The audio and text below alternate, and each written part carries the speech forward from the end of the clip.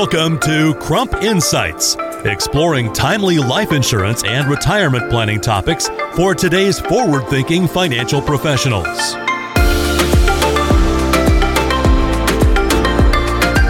I'm Brian Bushlack, your host for this series and an active life and health insurance producer. October is Breast Cancer Awareness Month, and we're taking a different approach with this download, exploring the impact of cancer on life insurance and underwriting.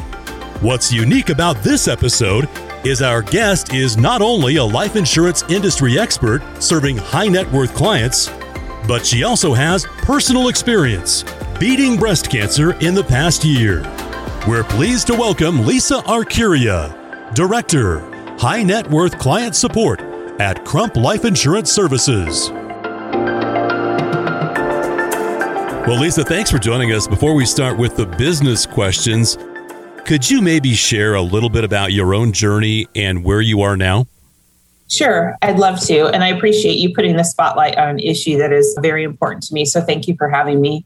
Being in this industry for the last 25 years and reading medical files, I've always been very diligent about my health. I'm always getting my yearly physicals, my routine mammograms, skin checks, and as of recently, colonoscopy. But in 2020, with the pandemic, I missed all of those appointments due to COVID. If you recall, some of the doctor's offices weren't seeing patients. They were only seeing them for emergencies, and a lot of facilities were closed, including the breast cancer clinic by my house. So I postponed all of my appointments in 2020.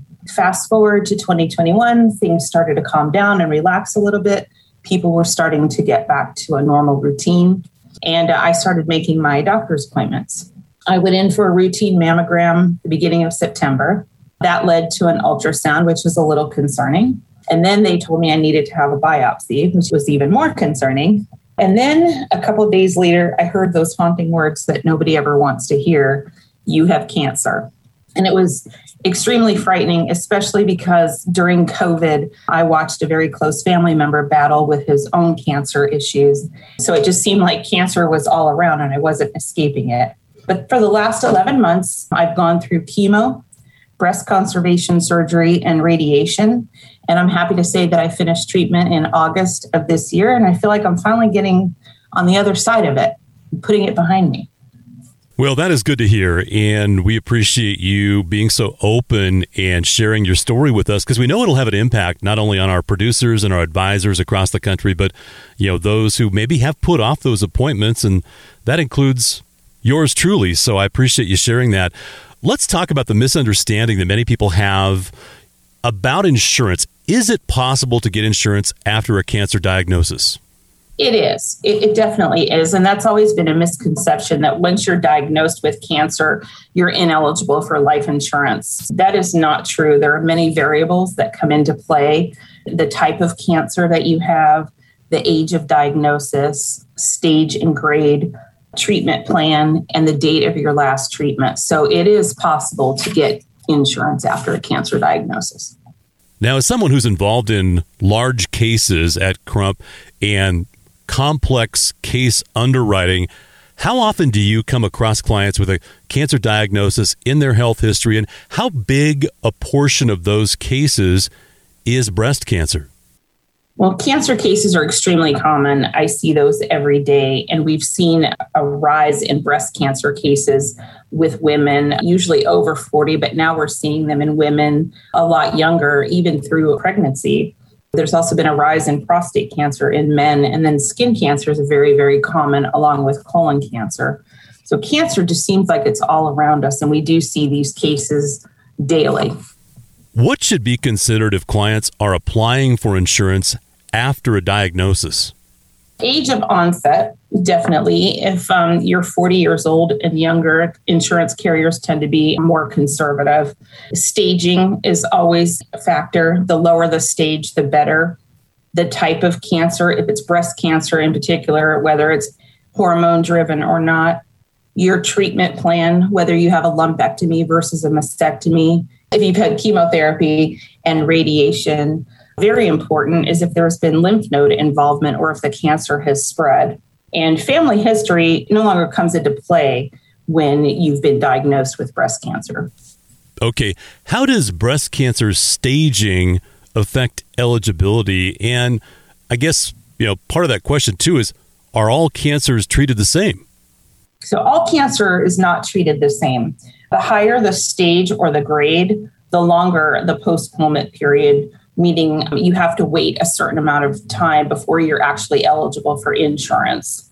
If the cancer was a low-grade cancer, stage 0 to 1, it's possible to get insurance at this time, especially if there were no node involvement and the cancer was in situ, meaning it hasn't spread anywhere and it was confined.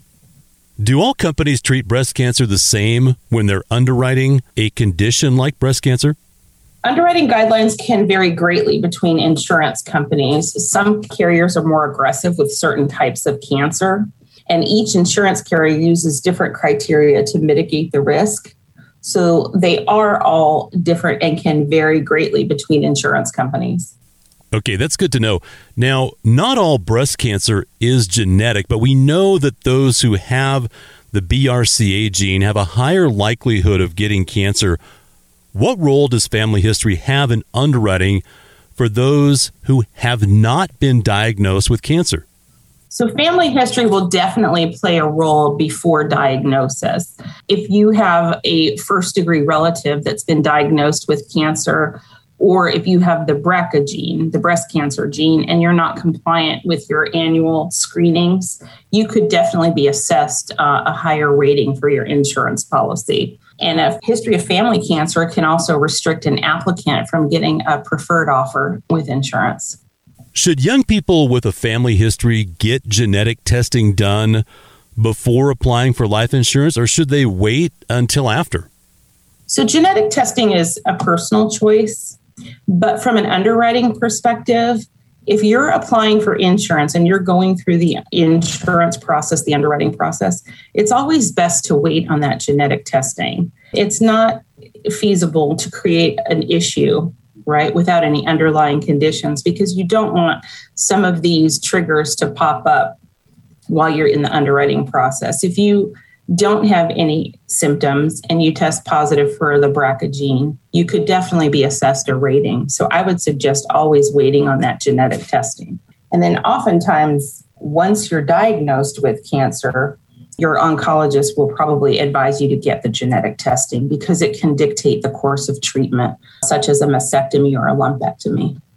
That's great advice. How could a brokerage agency best help when you have a client with, complex medical history and knowing the different products, companies, underwriting considerations? There's a lot in play here. Absolutely. So your brokerage agency will provide you with proper tools to complete field underwriting. And field underwriting is always important. You want to know all of the medical facts up front before you bring that client's case to the table. And your brokerage agency can determine which carriers would be more aggressive in terms of underwriting based on the type of cancer that your client has. And we have some tools that we can send to the broker, such as a breast cancer questionnaire. We have cancer questionnaires that range from skin cancer down to liver cancer. And those will be very, very helpful in determining which carrier looks at those cases and how underwriting comes into play. And of course, brokerage agencies are knowledgeable with the products and they know which carriers are going to be most aggressive with that risk. Breast cancer is most often associated with women, but we know it affects men as well. And those with breast cancer often have a correlation with other related cancers. I'd be remiss if we, didn't end our talk with some important reminders to everyone this month. What are your suggestions? I can't stress enough the importance of early detection. So get checked, have your annual exams, your breast exams, prostate exams, colon exams. Skin checks are very, very important. Get your loved ones checked. Make sure that your family is doing all they can to get an early detection here, because early detection is truly key. And with early detection, most cancers can be cured. And many cancers, unfortunately, don't have any symptoms or side effects or warning signs. So you just never know. In my case, I didn't have any of those signs. I didn't feel any lumps. I didn't have any issues with pain. It was a shock to me when I went and had my mammogram and was told that I had cancer. And then my advice also would be get insured when you're healthy. Don't wait to be insured, because the older you get, the more susceptible you are to other issues down the road. And then you're going to be paying higher premiums, and sometimes you may not even be covered. So I would say it's just really important to get checked. Make sure you're taking care of your health and putting your health first. Yeah, I think that's important because we had COVID, and then everybody's been so busy, it feels like. All of a sudden, here we are, final quarter of 2022, heading into another year. I mean, it's like you almost kind of shake your head and say, what happened the last couple of years? I mean, it's been pretty crazy, hasn't it? Absolutely. And we see more and more cases, and people say the same thing. With COVID, I missed seeing the doctor for a year, some of them even 2 years, because we've almost been in it now for almost 3 years. And people are just afraid to go to the doctors. Yeah. Well, we appreciate you sharing your story. That's a big part of it and big focus for all of us in the industry this month. Lisa, thank you so much for joining us. Thank you. It was a pleasure. Crump Life Insurance Services, a leading third-party distributor and service provider of insurance and retirement products, is part of Truist Insurance Holdings Incorporated, the 7th largest insurance broker in the world. Crump supports the distribution of life insurance, annuities, long-term care, linked benefits, disability, and health products with the industry's premier sales and back-office support and technology services. Marketing under the following brands: Crump, Truist Life Insurance Services, Risk Writer, TELUS, and Time. Source: Business Insurance Magazine, using 2019 brokerage revenue generated, 2020 issue.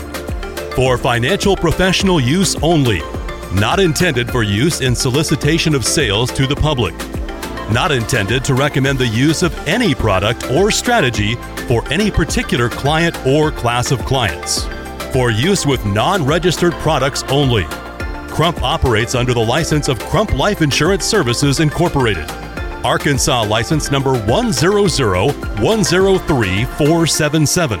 Products and programs offered through Crump are not approved for use in all states. Copyright 2022, Crump Life Insurance Services Incorporated.